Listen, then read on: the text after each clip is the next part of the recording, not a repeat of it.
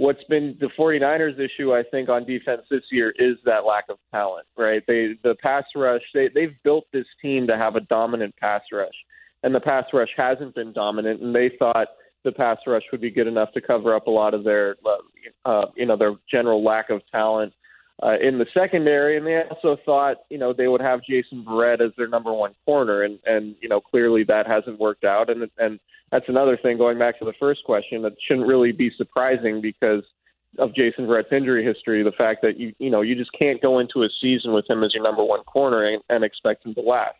But no, to your point, I think it's much more of a personnel issue, and for whatever reason, Ambry Thomas and Diamador Lenore can't get in games, and that's really problematic because there's no world where you can play Josh Norman, a guy who you signed late in training camp, and Dre Kirkpatrick, a guy you signed after the season started.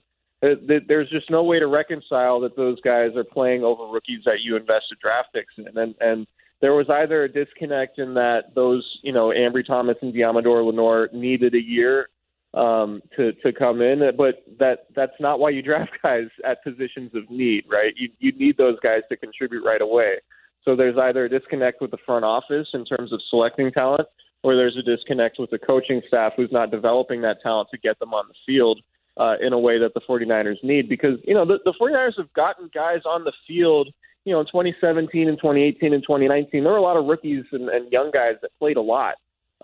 Some better than others, of course. Not everybody has been Fred Warner or George Kittle, but even Ahkello Witherspoon played a lot early in his time with the 49ers, and they were able to just develop those guys and get them to play at a reasonable level, and that's just not happening this year. And I don't know if it's whether those guys just aren't good enough or if the coaching staff standards are completely out of whack.